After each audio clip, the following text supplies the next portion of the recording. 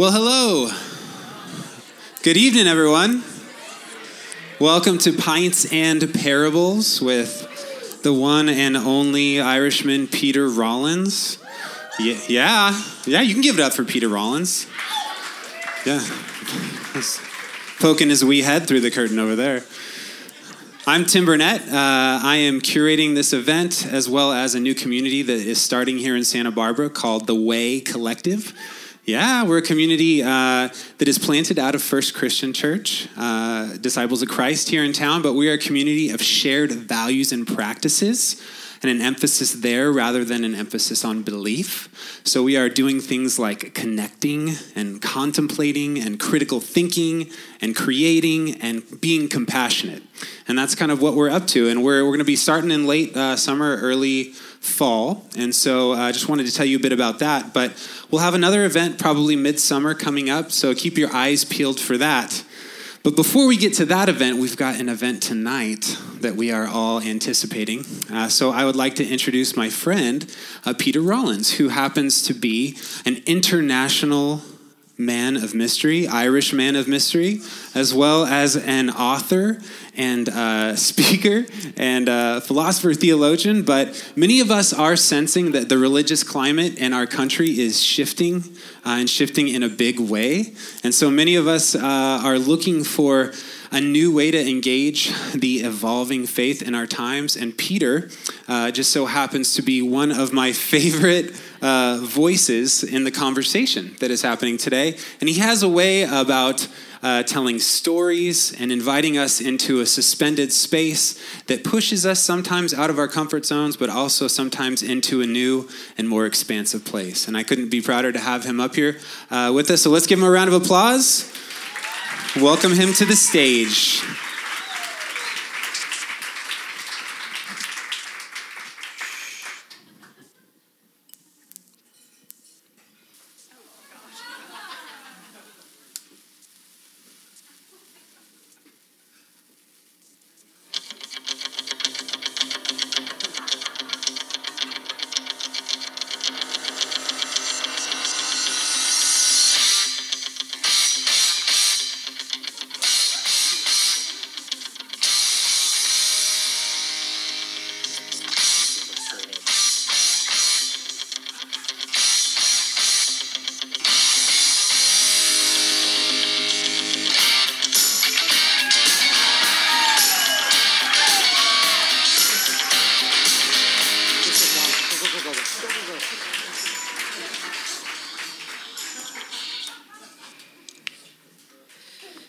So you're all going to die. I hate to be the bearer of bad news because it's like the West Coast and we all try to avoid contemplating such things, but it's inevitable. And that's what tonight's going to be about. Thank you very much for the support there, the pyrotechnics, no expense. Free drinks for the people who did that all night. This guy's paying. He looks like a friendly guy. Just go to them at the end of the night. He'll settle you up. Okay, thank you very much. Okay, this is Pints and Parables, where I kind of tell some stories and we talk about things. And all the theme of tonight is our end, the last days of our existence. Now, there is a beautiful Islamic story, and most of you will know this. Some of you will know pretty much everything I'm saying if you've been following my work. I'll try and say some parable that you haven't heard, but I want to start off with a very famous one that's an ancient Islamic tale about death. And it's about this merchant in Baghdad. And the merchant has this servant. Now, the servant is actually from Ireland. Servant went over from Ireland to Baghdad, and he's a guy called Seamus, right? Now, I did embellish this story slightly, but in this story, Seamus is there. So Seamus is working for this merchant in Baghdad. And the merchant says to him, go down into the marketplace and buy some provisions because we're going to have a party tonight. So Seamus goes down. He walks through the markets. He starts to pick stuff up. He sees people. He's talking. And then he brushes past this woman, all dressed in black. She turns to him. She looks him in the eyes. and she points at him with this long, thin finger. And he realizes that she is death. And from the look in her eyes, he knows that she is there for him. So he goes pale as a ghost, immediately runs away, drops all of his stuff, and goes back to the merchant. He says to the merchant, I was down getting the provisions for the party, and I brushed past death. She looked me in the eyes, and I knew she was coming for me. Well, the merchant says to Seamus, listen, take my fastest horse. If you gallop all night and don't stop once, you might get to the city of Samara by midnight. But don't stop and ride that horse as fast as she will go. So Seamus gets onto the horse and takes off for Samara. The merchant decides to go down into the marketplace and confront Death and ask why Death would be trying to scare this guy Seamus from Ireland. So he goes down, he's walking through the marketplace, and he sees her sitting there in a coffee shop drinking an espresso, just minding her own business. And he goes up to her and he says, what are you doing trying to scare my servant? And Death looks at him, surprised, and says, I wasn't trying to scare your servant. I was just surprised. There he was, shopping, talking to people, taking his time. And I thought to myself, that guy better get his skates on. I have an appointment with him at midnight in Samara, right? Now, beautiful parable about how you cannot escape death. Whatever you do, death is waiting. But of course, there are people who say that death does not exist. That death is either an illusion or it's something that, is a stepping stone to new life. Now, interestingly, that story is, as popular now as it ever was. But if you want to hear a good sermon about living forever, if you want to hear a good sermon about how you will never die, how you will be able to escape your corroding skin, how you will be able to transcend the earth and fly in the heavens, knowing all things, being freed from this mortal coil. You don't go to a Baptist church. Just listen to a TED Talk, right? We'll be able to digitally download ourselves. We'll be able to, ultimately, it starts off in a very simple way. We are able to expand your life by 20 or 30 years. And, some people are saying that that's very possible at this stage. We've done it before, but, we can probably push the lifespan from 80 to maybe 110, right? Now, the idea is, if you hit that point when we're able to do that, maybe in the next 30, 40, 50 years, whatever, then, you hit 80. But between 80 and 130, they find a way of extending your life another 30 years, another 40 years, and you basically hit escape velocity, right? They just keep on advancing quicker than you can catch up with death. And then the idea is potentially technology will be able to not only transplant various organs or grow various organs, but eventually might be able to get rid of our bodies entirely. Now, it doesn't matter whether all of this stuff is science fiction or science fact. It's just interesting that the secular world is as interested in abandoning death as anyone else. And this is something that you see within popular culture, this idea that death can be abolished, that we can kill death. So whether you believe the sacred version or the secular version, what if it's true? What if there is no death? That we can put that aside, that science can cash the checks that theology wrote. Is that it? Is that the answer? Is that theology or religion over? Well, I would say actually it just starts to reveal the real question.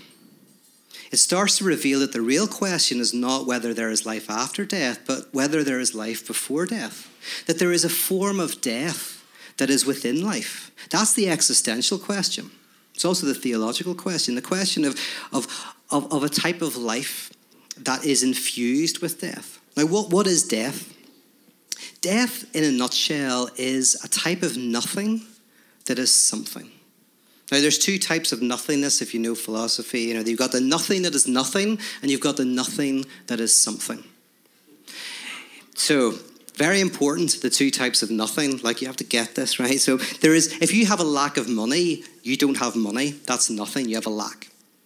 If you have debts, that's a nothingness that is something. The debt binds you to jobs that you hate, to institutions that you despise, gives you heart disease, migraines, or whatever, right? Not having money and debt are two types of nothing, but the second is a nothing that is something. Or if you're in a relationship, there's a difference between not speaking and not speaking. Or there's a difference between not eating and eating nothingness itself, anorexia. There is a difference between, in Northern Ireland, not talking about your Buddhist neighbours because you just didn't care. And if you're in the Protestant community, not talking about your Catholic neighbours. The same not speaking, but has a very different texture. So death is a type of nothingness that is something. There's a nothingness before we were born, but that doesn't worry us. But this nothingness that is something can kind of bother us. So what would it mean to say that death walks with us? I have a little Happy Reaper pin that I'm actually wearing. And on the back of it, yes, because the Grim Reaper gets a very bad rap. The Reaper is a symbol of nothingness, So this is a Happy Reaper. And I'll explain why it's a Happy Reaper probably as the night goes on. But on the back of the Happy Reaper pin, there is a parable called Footsteps. And you probably know it. One night, this guy falls into a deep slumber. And he sees a beach. And he's walking along the beach. And he notices that behind him are two sets of footprints. But as he's walking along, he realizes that there are difficult times in his life. And when he has those difficult times, he sees that there is only one set of footprints. So he turns to the person walking beside him, who is Death, and says to Death, "Look, whenever I'm in difficult times, there's only one set of footprints." And Death says, it was then that I carried you. Right? So what does that mean, death carrying us? That death walks with us. Well, there's two ways I want to look at it tonight. The first is, so if death is a nothingness that is something, in a very real sense, we live between what we would like to have and what we have. And we experience this gap between the two. This is captured beautifully in this little parable from Ireland about this Texan who goes over to Ireland to duck shoot. And he's a high-priced lawyer, like very high-priced lawyer. The kind of lawyer you go, how much does it cost for 3 questions? Guy goes, $1,500. You go, really? Yes. What's your third question? Right? So high-priced lawyer. And he's duck hunting.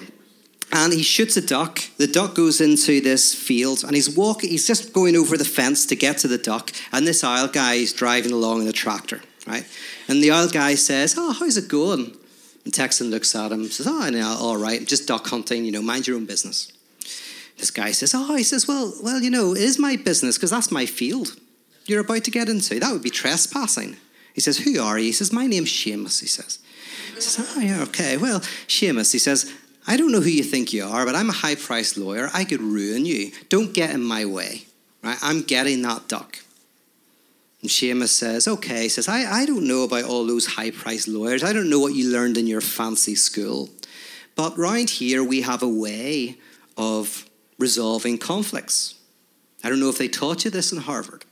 It's called a 3-kick rule. So what's that? He says, I kick you 3 times, you kick me 3 times, I kick you 3 times, you kick me 3 times, and we go back and forth until someone gives up, and then the other person wins. Well, the Texan looks at this guy, Seamus. This guy's in his late 60s. This guy is Texan's tough. He's young. Absolutely, I'll take you on. So Seamus gets down off the tractor, limbers up, and then kicks the guy right between the legs, drops him to the ground, and then kicks him in the side, wins him, right? The guy's in the dirt, he's winded, he's sore, but he knows one more kick, and then it's my turn. And then Seamus kicks him again, bam, right in the shin. Right. So then the Texan gets up, dusts himself down. He walks up to Seamus, and Seamus says, listen, he says, don't worry about it. He says, sure, you win, you can have the duck, right? Now, what's interesting about this story for me is, the guy wants the duck so much that he'll go through this stupid ritual, right? He wants the duck, until you take away the prohibition and you can have the duck, and then you realize, what? It's just a duck, right? This interestingly is what Freud meant when he talked about the pleasure principle and the reality principle. The pleasure principle was simply, you're a kid, you want to climb all the trees you can, you want to eat all the chocolate you can, you want to win all the games that you can, right? That's the pleasure principle. You just want to do things that you enjoy. The reality principle is your body won't let you climb all the trees you want to climb. Your parents won't let you eat all the chocolate that you want to eat. Your friends won't let you win all the games that you would like to win. That's the reality principle. And we think that if only we could get rid of the reality principle, we would have unbridled pleasure. If only we could get rid of the obstacles to our desire, then everything would be wonderful and we could desire, right? But Freud says, no.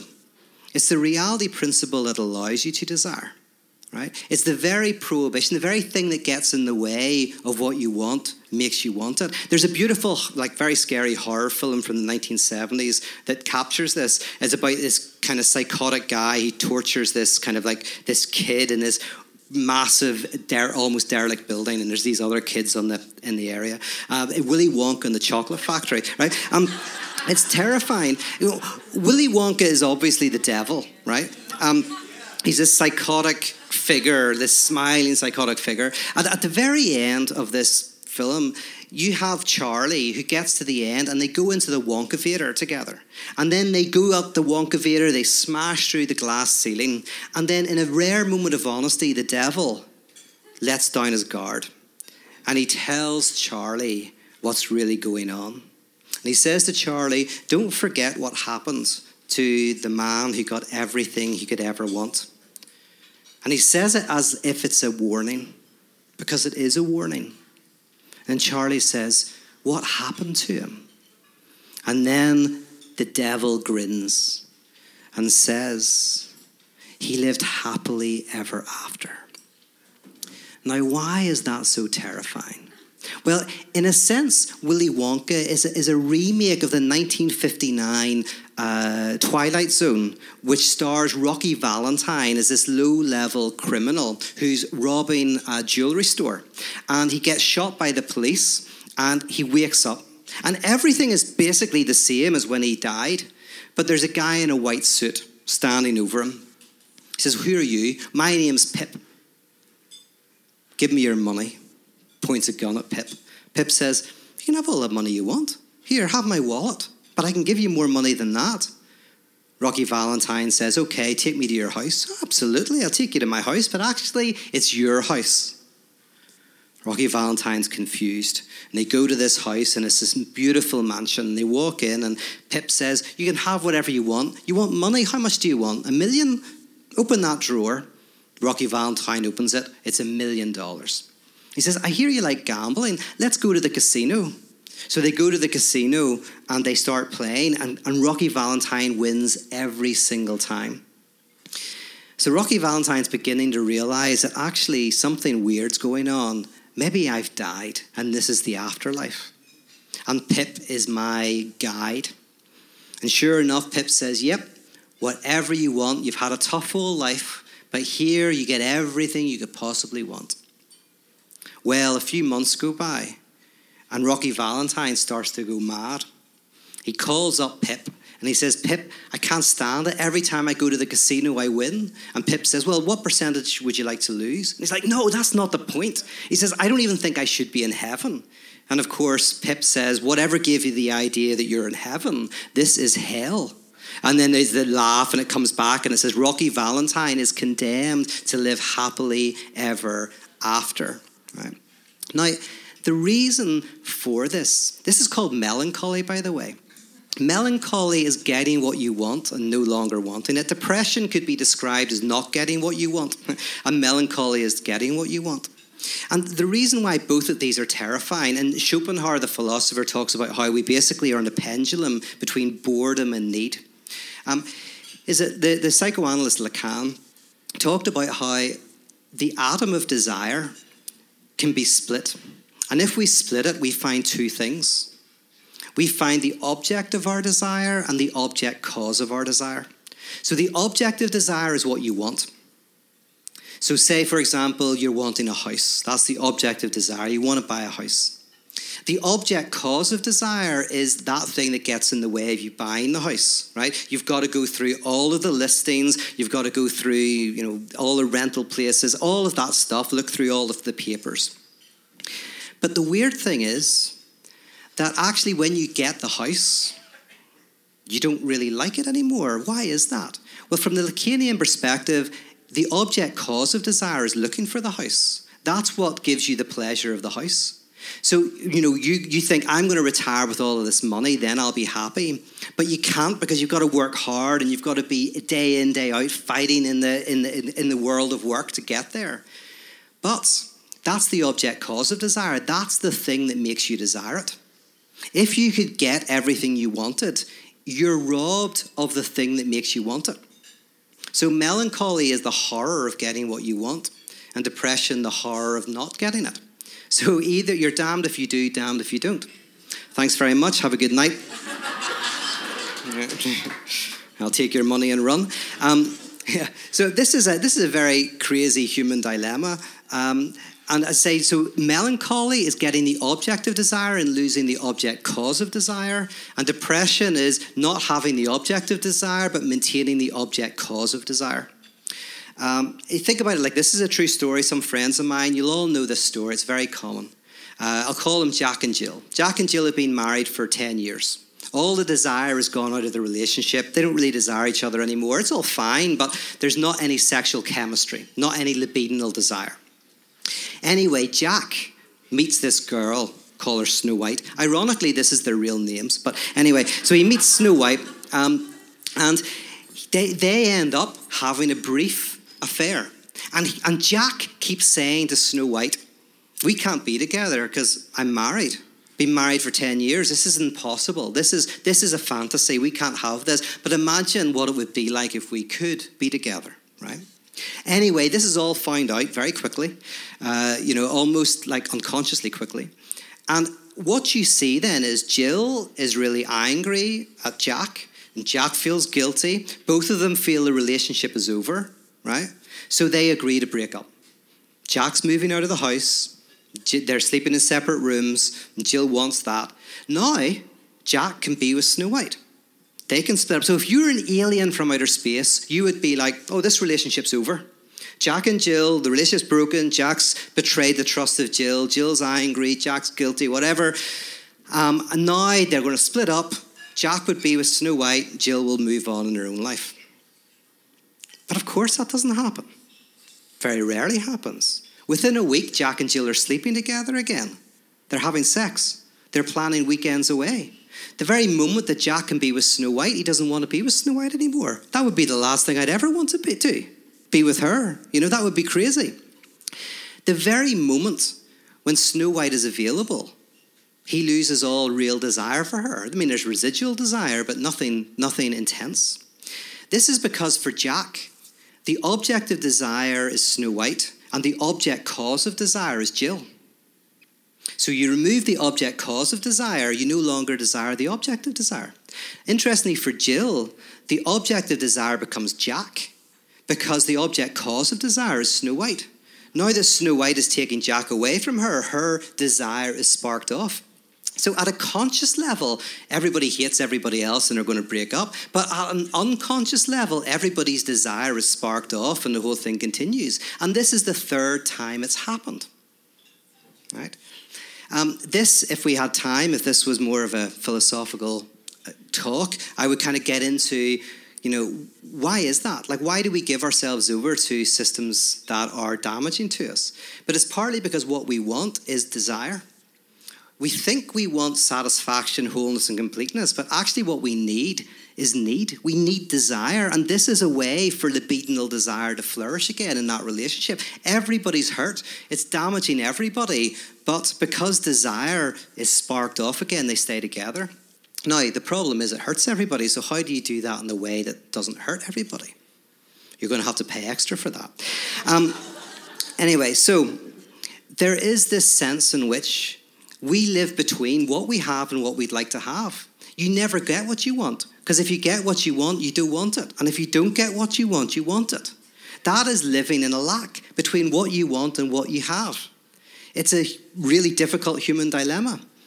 And we live in that lack, that nothingness, that space between. So if I have a relationship with you, I don't just have a relationship with who you are, with what you have. I have a relationship with what you would like to have, because that enters into the relationship. And you have to navigate that space, which can be called the absurd. The absurd is the space of that in-between. Now, the second way that death or nothingness inhabits us is in this annoying space between who we are and who we would like to be. We live in a space between who we are and who we'd like to be. This is called the mirror phase. This is set up. Mirror phase, very simply, is when you're an infant, you are really rubbish. You're falling around, you're weak. Kids, have you seen kids? They're all crap. They're kind of, no, they're rubbish. They really are. It takes them, weeks to walk or something. I don't know. But, but like a horse, a pony will walk the first day. Kid takes, 3 days, whatever. But, they're kind of rubbish. And what happens is the kid feels like they can't do anything. They're just floppy. And what happens gradually is what's called projection. This is a creation theory of subjectivity, is that in a sense you're weak and feel a bit rubbish, but you project an ideal. It can be into a mirror. This is why it's called the mirror phase. You look at the image of yourself, but it might be your brother or your sister, right? You look out and you go, and your parents say, look how great your brother is. Look how strong your brother is. Look how independent your sister is, right? Whatever. And they help you project this ideal onto another outside of yourself. And then the second part of projection is the introjection, the bringing that projection back into yourself. Your parents say, that's you. You're just like that. Either that's you in the mirror, look how strong and beautiful you are, that's you. Or they say, look at your brother, you're just like your brother, you're just like your sister, So what happens, by the way, if that second bit doesn't happen, you're probably prone to always idolizing other people. You project your ideals onto another at the expense of yourself, right? But if you're able to recouple your ideal image to yourself, then, you're able to say, that's me. And that helps you. It helps you get through difficulties. You're a brave soldier. Look how fast you are. Kids are not brave soldiers. They cry when they graze their knees, and they're not fast. I could beat any kid in a race. Any kid under 7. In a race, no problems. No, give them a head start. I'll wipe them out, right? And they're not clever. I could beat them in chess any day, right? But we say this. I'd be a good parent. We say this stuff, and it's useful. But what happens is you create this ideal image of yourself and you carry it around, but you often don't fit with it. Now, there's a great technology today that shows the mirror phase in action, and it's selfies.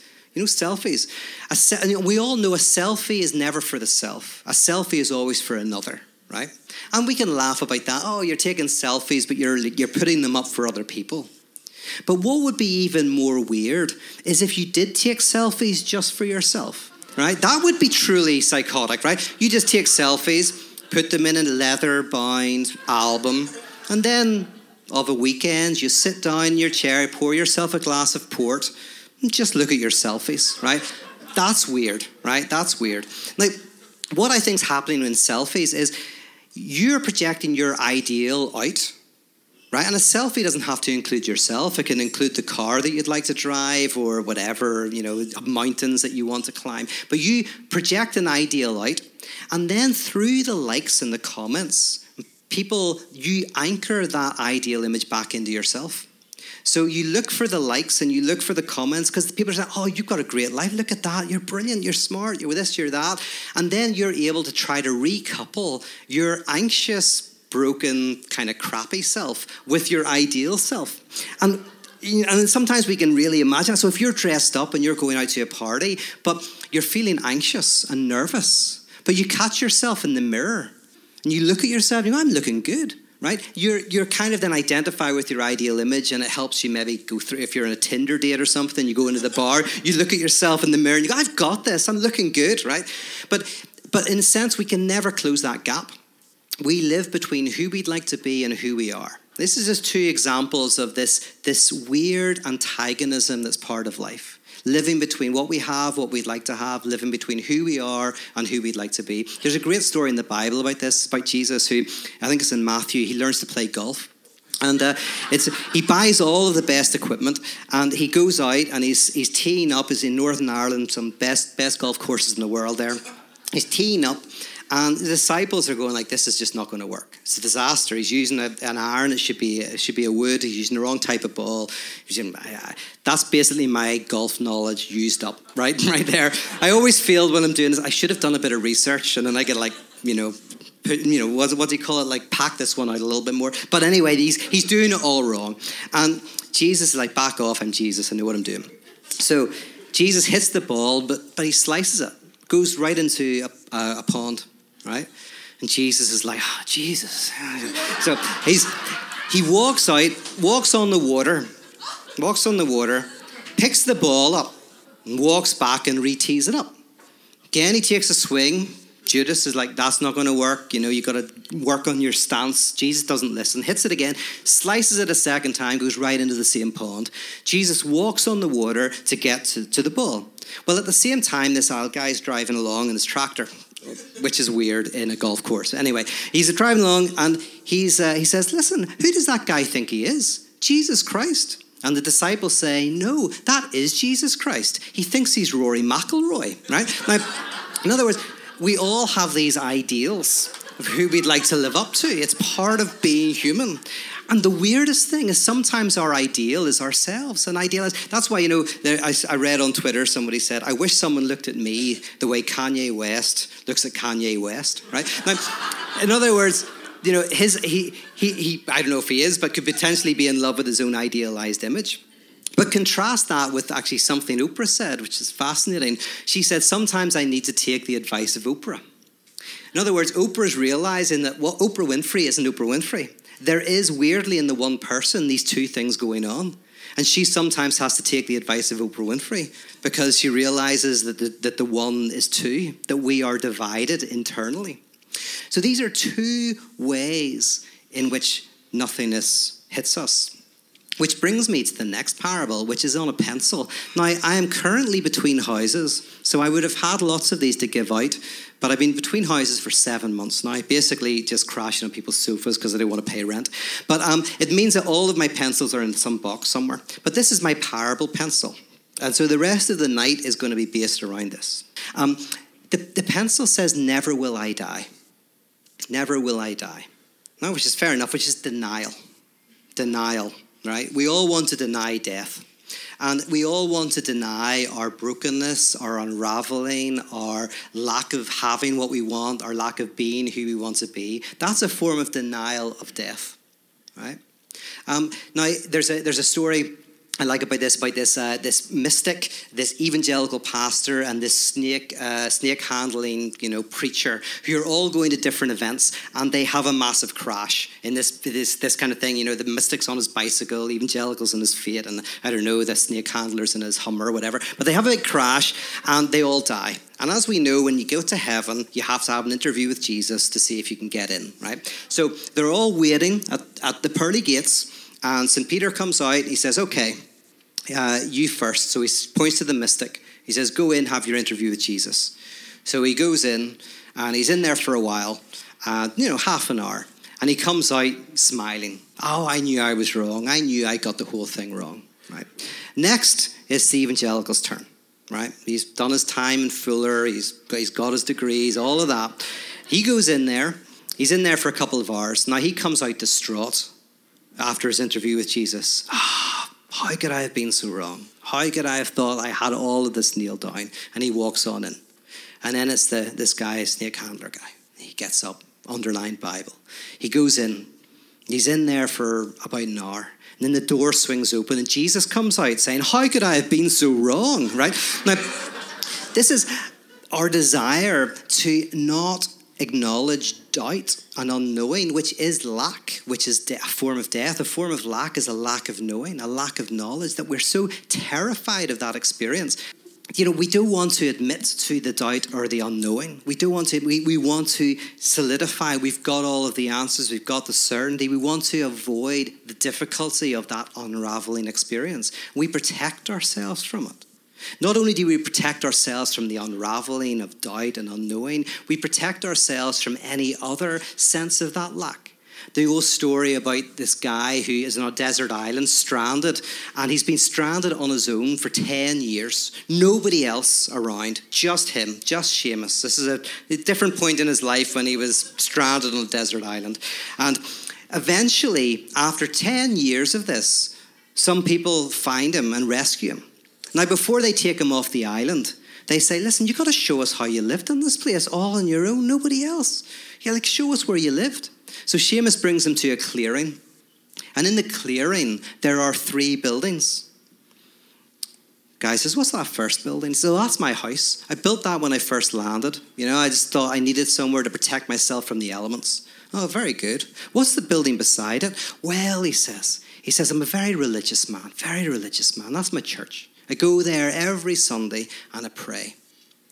And then I say, okay, well, what's the third building? He says, I don't want to talk about that. Come on, what's the third building? Don't want to talk about it. Come on, what's the third building? Oh, he says, that's the church I used to go to. Terrible place, right?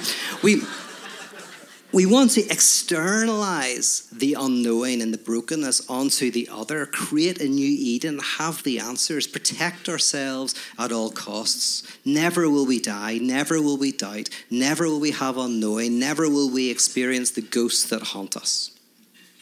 But if you keep sharpening the pencil,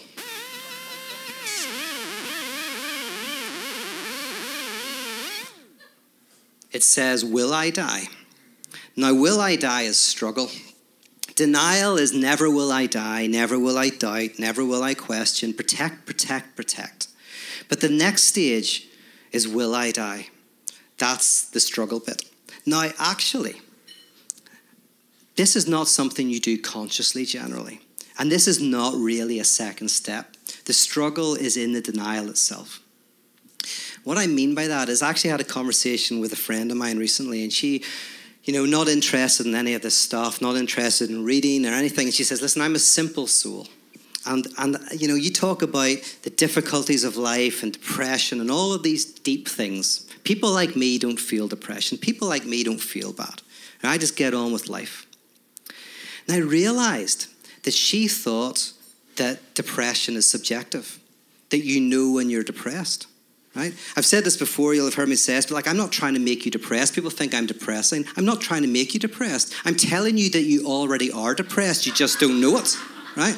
Now, the weird thing is we don't realize that. We think depression is something you feel. No, depression is what you protect yourself from. It's what you protect yourself from feeling. You don't know if you're depressed. Your depression is not subjective, it's objective. If I want to know if you're depressed, I don't listen to you. I look at your migraines, your fatigue, your inability to sleep, your inability to not party, to not be on your own. The tapping of your finger tells me more than the movement of your lips, right? Depression is objective, i.e. it's something you can see in the body of the person. In fact, acknowledging subjectively your depression is often one of the first steps in overcoming it. Because I'm not depressed. I go out all the time. I'm always partying. Exactly. That's what you would do if you're depressed, because you can't stand being on your own. Otherwise, you'd realize what's going on in you, that you're a haunted house full of ghosts. Full of ghosts. Those people you've loved and lost, who you've hurt, who have hurt you.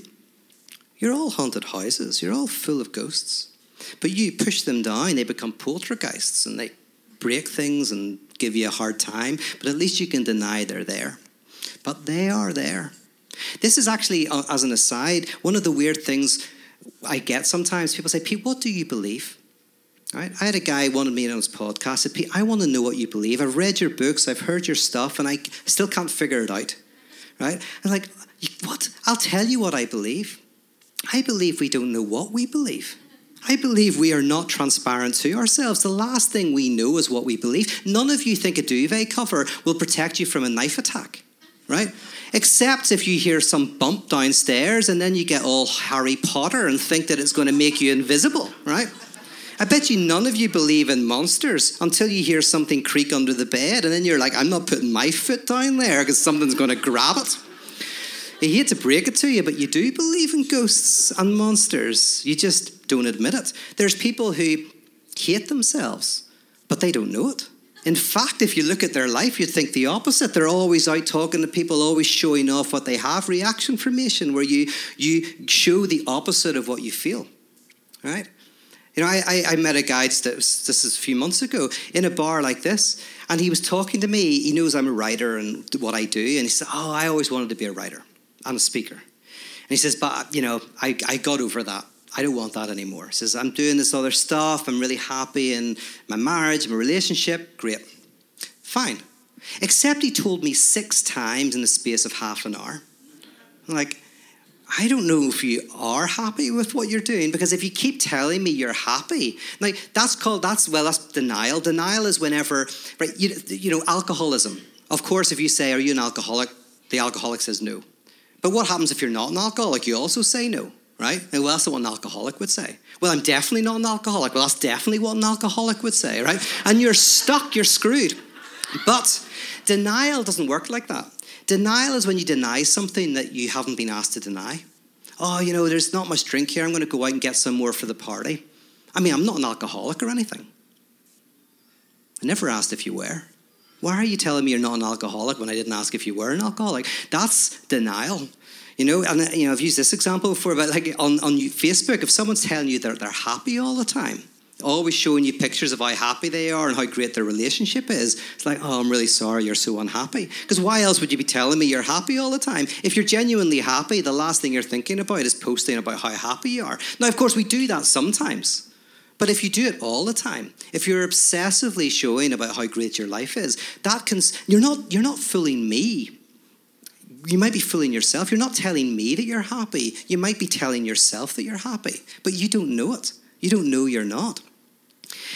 You know, so not only do we not know what we believe, actually a lot of the challenge of life is to come to know what you believe.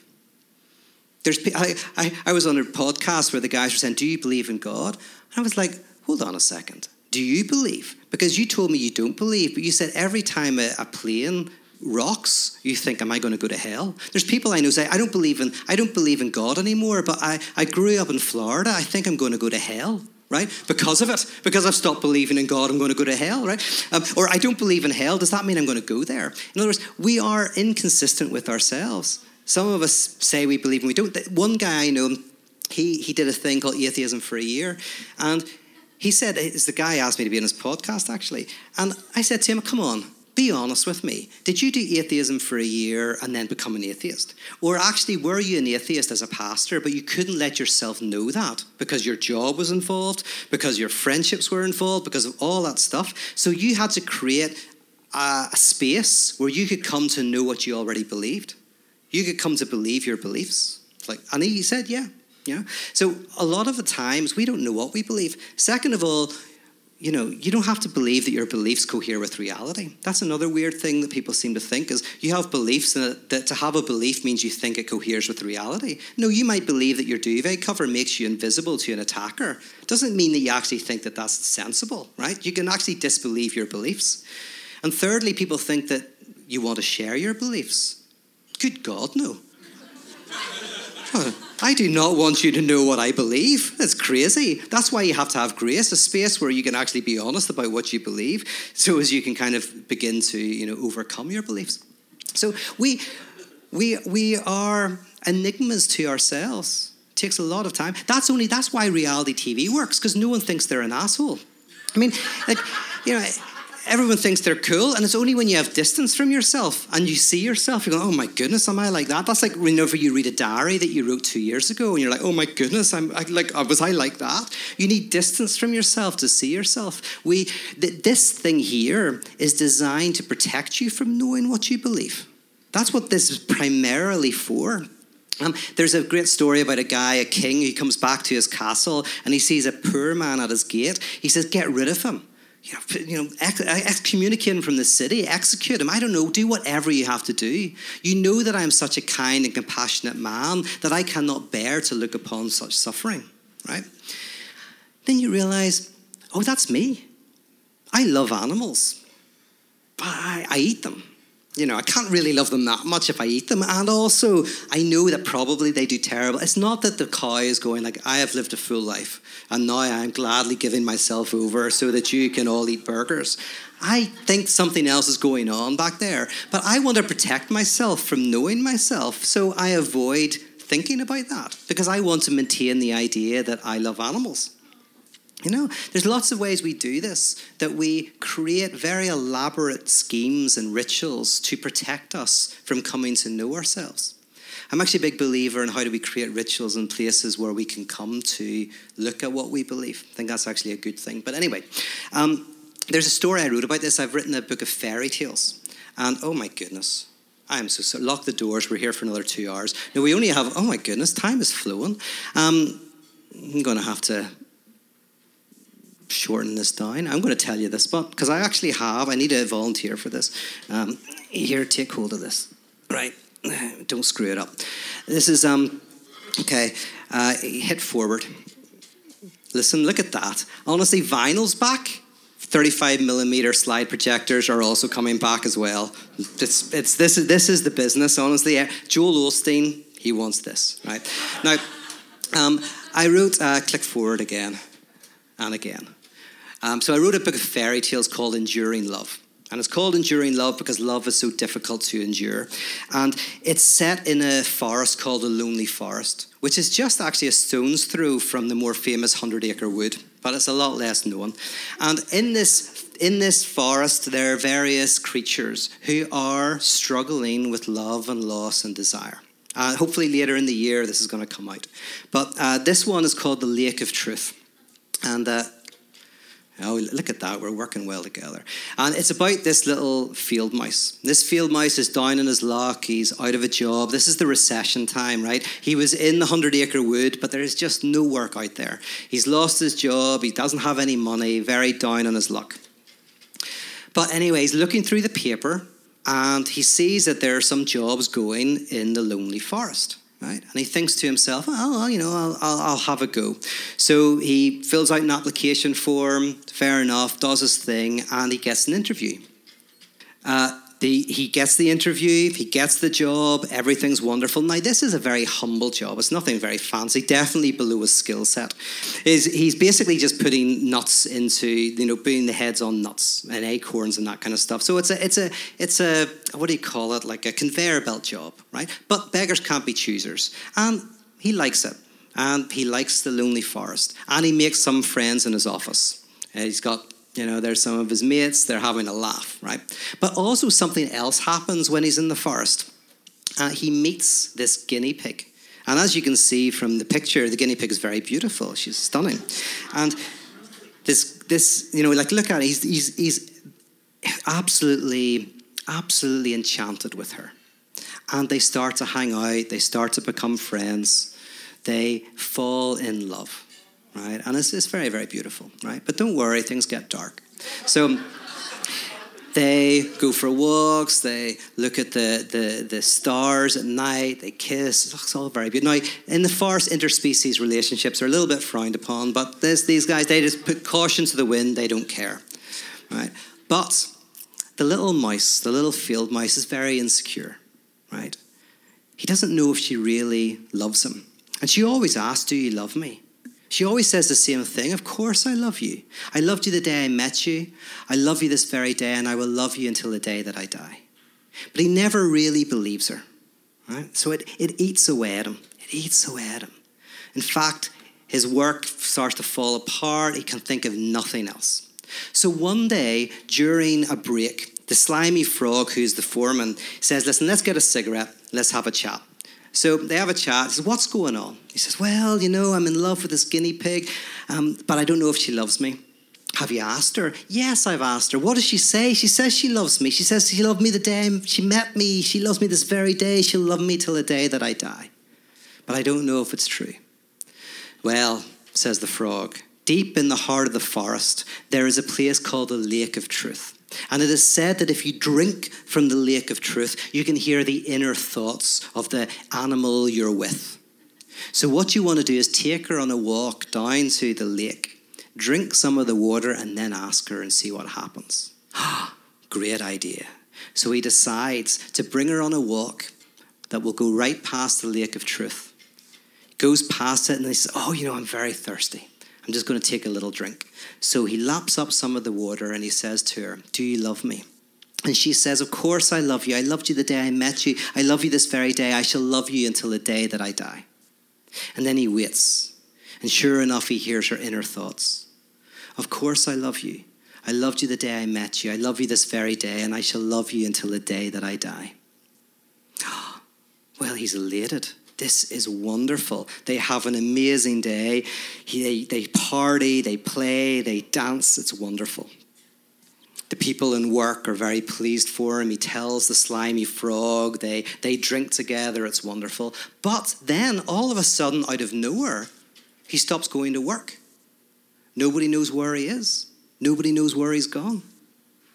Eventually, he shows up again, distraught. The slimy frog says, what's wrong? He says, well, turns out the guinea pig was having an affair with another mouse, one with a shinier nose and brighter fur than mine. What? Well, was it a broken lake, says one. No. Was it a cursed lake, says another. No. Well, was it a lying lake? Because it told you that she you heard her inner thoughts. You heard her say she loved you in her inner thoughts. What was wrong?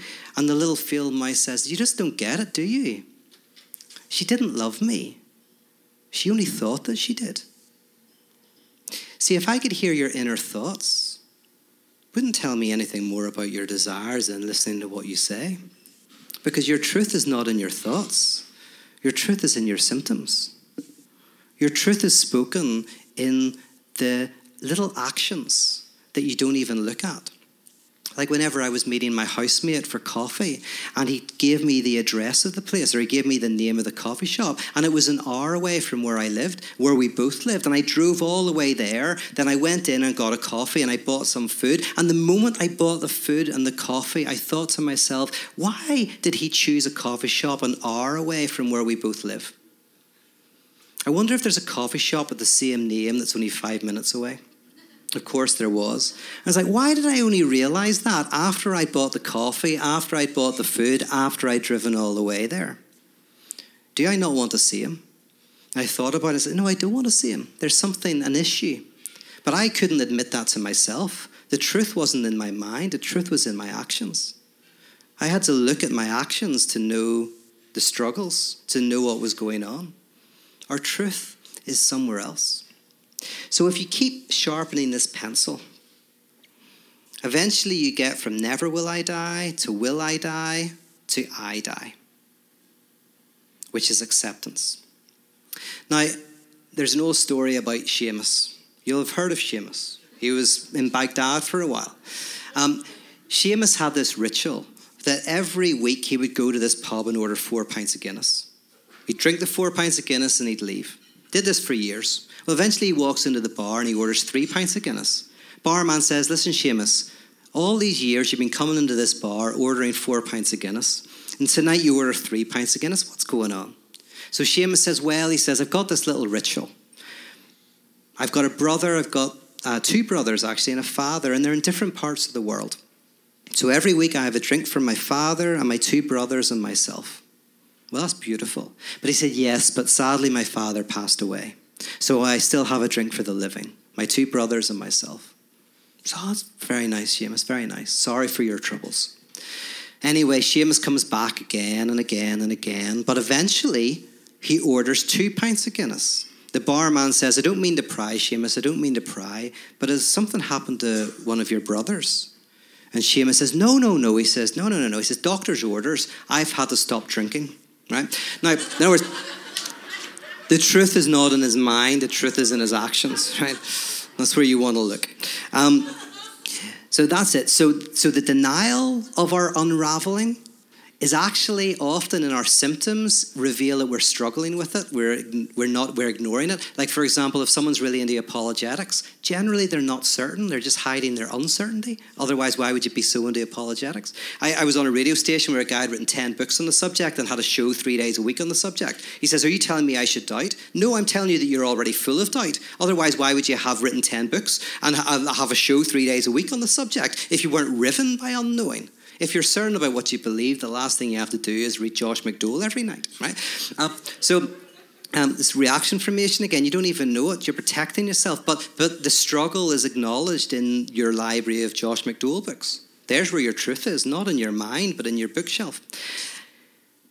So what does it mean to accept your unraveling, the brokenness, the living in the in-between? What does that mean? Well, I think this actually draws to the heart of the Jewish Christian traditions and other religious traditions, is that actually far from thinking that they're there to shore up your certainty.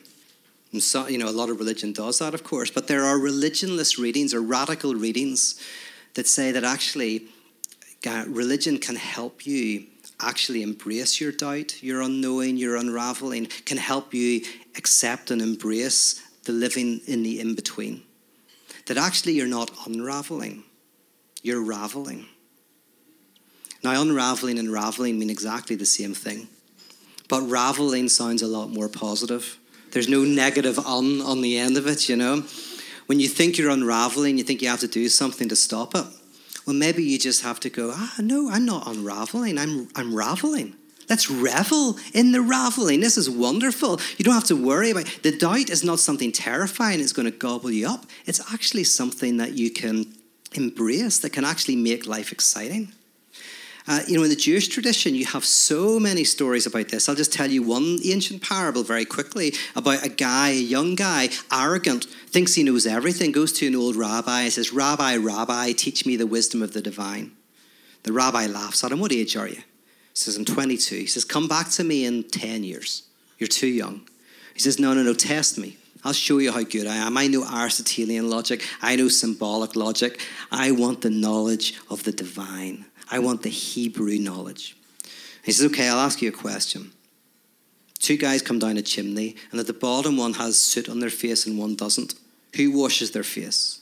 The guy says, well, the person with the soot on their face. No, says the rabbi. It's the one without the soot on his face, because he sees the other person, sees soot on that person's face, so therefore assumes that he has soot on his face and washes his face. Oh, says the young guy, test me again. He says, okay, another question, a different one. 2 guys come down a chimney, and at the bottom, one has soot on their face and one doesn't. Who washes their face? The young guy goes, well, the person without the soot in their face, because they look at the person with the soot in their face, and the rabbi stops him. Stop trying to be clever. He says, the person with the soot in his face, he tastes it in his mouth, he feels it in his eyes, he washes his face. Stupid. Go away. The guy says, try me again one more time. He says, okay, one more time. Different question. 2 guys come down a chimney. At bottom, one has soot in the face and one doesn't. Who washes their face? And the guy says, was it my first answer for different reasons? The guy says, no, don't be stupid. They both wash their face. How can you not come down a chimney and not think you've got soot on your face? Now go away and come back in 10 years. Now, what is this weird parable about? Well, it's partly about saying that you're looking for the answer. You can't cope with the debate and the discussion and the argument, but actually you are trying to enter into a discussion and an argument that has been going on for thousands of years before you were born and will be going on for thousands of years after you're dead. And so until you're willing to enter into the fray of discussion and argumentation and find value in that, go away. You're too young, right? This idea that actually the core of the liturgical structure of the liturgy is not about shoring ourselves up against our brokenness and our unknowing and our doubt, but about helping us face it, embrace it, and enjoy it. Some of you will know that one of my most popular, like the example of this that I love most is the difference between a sports bar and an Irish pub, which is the most Irish analogy you can ever have because both involve drinking, right? But if you are feeling depressed and broken and things are difficult, you can go to a sports bar, go get drunk, right? Listen to Indian music and have Indian conversations because it's so loud you can't hear each other think. That's a liturgical structure that you do in order to cope with your suffering, and it's fine. The problem is it doesn't work. The next day your suffering comes back, so you have to go back to the bar and get drunk again. Churches can be like that as well. You go get drunk on the sermon and the music, and it makes you feel great, but then your suffering comes back. But in an Irish bar, it has all the same liturgical technologies. But you drink not to get drunk and forget your troubles. You drink and you talk about your week. Right? You've got music, but the music isn't like superficial and so loud you can't hear yourself think. It's some sad Irish guy talking about how his one true beloved died of consumption and he'll never love again, right?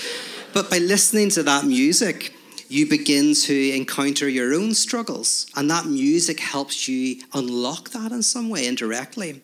And your friends, your conversation is not so shallow because you can't hear yourself think. It's actually pretty deep. And where would you rather be at 2 o'clock in the morning? A sports bar where it smells of vomit and urine. That's just me. And you feel like if you turned on the lights for 2 minutes and everyone looked at each other, just for 2 minutes in silence, everybody would be crying, right? Or in an Irish pub at 2 o'clock in the morning where all the instruments are out and people are having a laugh and having fun.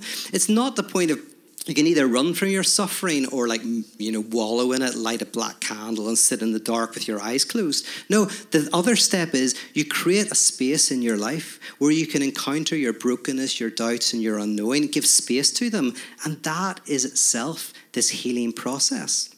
We all want to get into a type of heaven, escape from the sufferings of life. But what if the radical message is to enter in? This is like a couple more parables and then I'll stop. But one parable from back home that I remember from when I was a kid was about this guy, Irish guy, I won't tell you his name, and he was in the IRA. And the IRA used to have this technique where they would plant an explosive in a building and then they would phone up the authorities and say, you've got 5 minutes or 10 minutes to get everybody out, right? So anyway, in this story, this guy dies.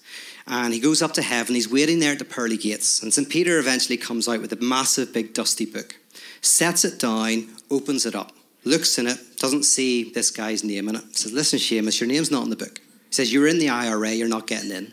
Seamus says, no, mate, you misunderstand. He says, I'm not trying to get in. You got 5 minutes to get out, right? Now, that is the radical message, that actually the sacred is not some place that we get to, that it helps us escape the grit and grime of the world. The real challenge is to find the absolute in the struggles of existence, in life itself, in this experience of life, in all of its pleasures and difficulties.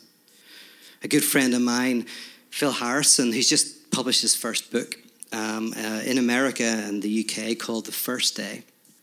He talked about the day that he gave up religion entirely. And it was a day when he had this weird insight where he's driving from Carrickfergus to Belfast. And he said, I had this waking dream. And in this waking dream, I died and went to heaven. And I was standing at these oak doors, waiting for them to open. And eventually they creaked open. And there was St. Peter, this unshaven, older face. And he says to me, Phil, come on in.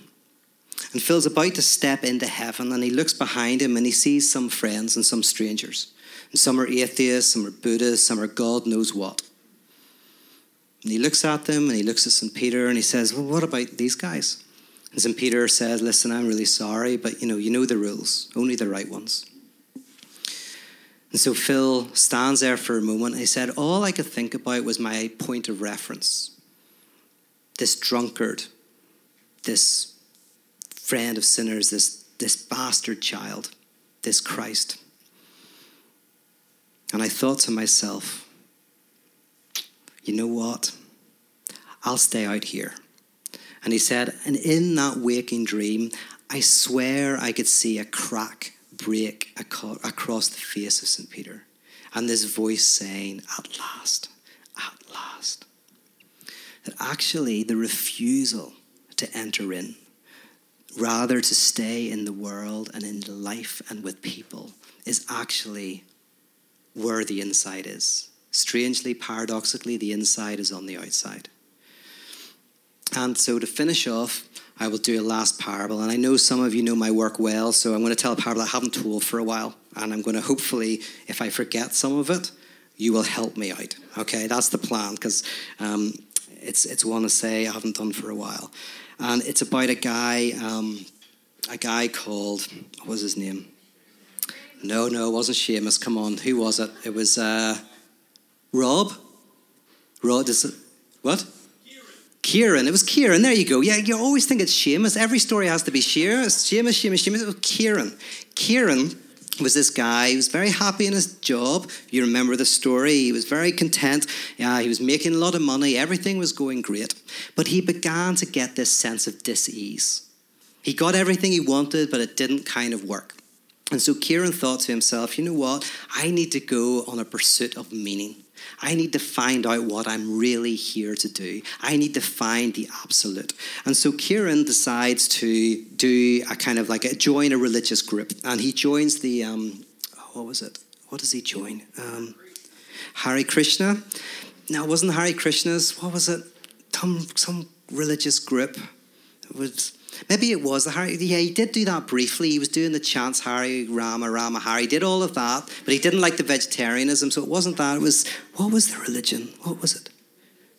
Somebody must have been there. What was that?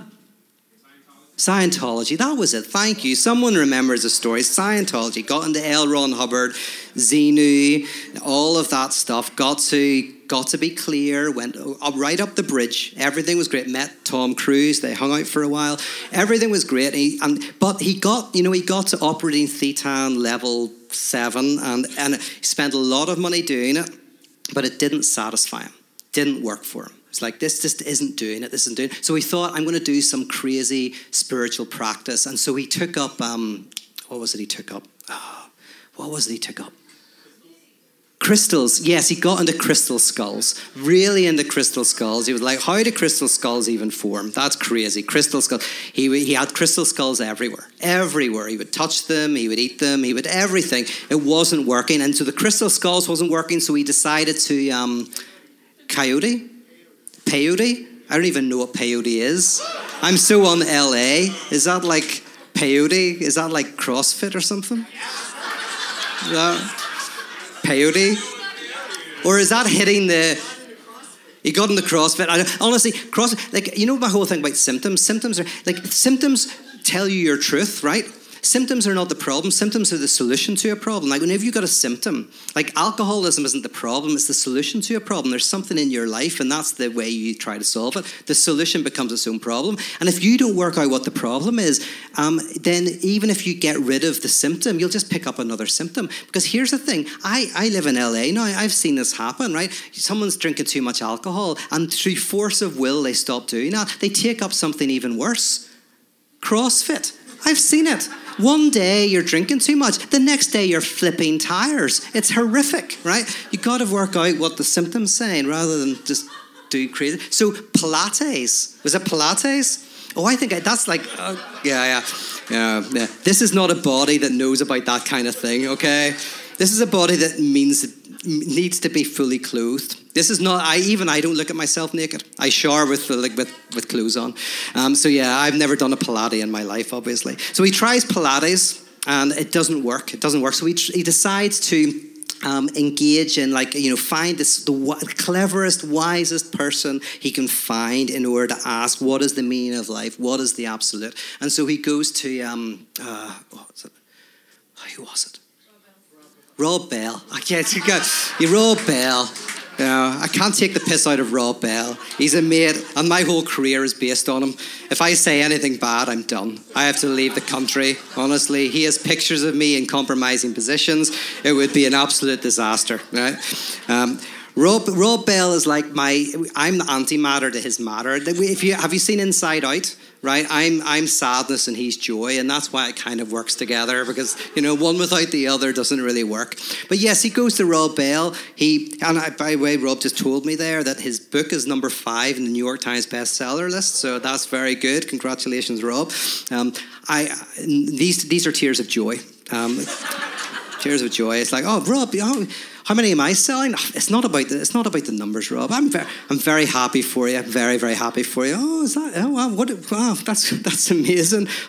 In the tens, Rob. Okay. Gore Vidal says, every time a friend succeeds, a part of me dies. Anyway, so yes, he goes to Rob and they talk, and he talks about surfing, and they do some surfing together and Pilates. I'm sure Rob does Pilates. I'm sure he's done that kind of crap before. If you went to the Irish, we just drink. I've never done anything. Like, he had me out on a surfboard once, and I just came out. I went underwater and I came up with basically all the seaweed that was around in a 1 mile radius. I was like the monster from the Great Lagoon, or whatever you call it. It was horrific. So anyway, he surfs with Rob. It's all great. And then Rob says to him, listen, he says, you think the absolute is at the end of your search, at the end of your struggle, you will find the absolute.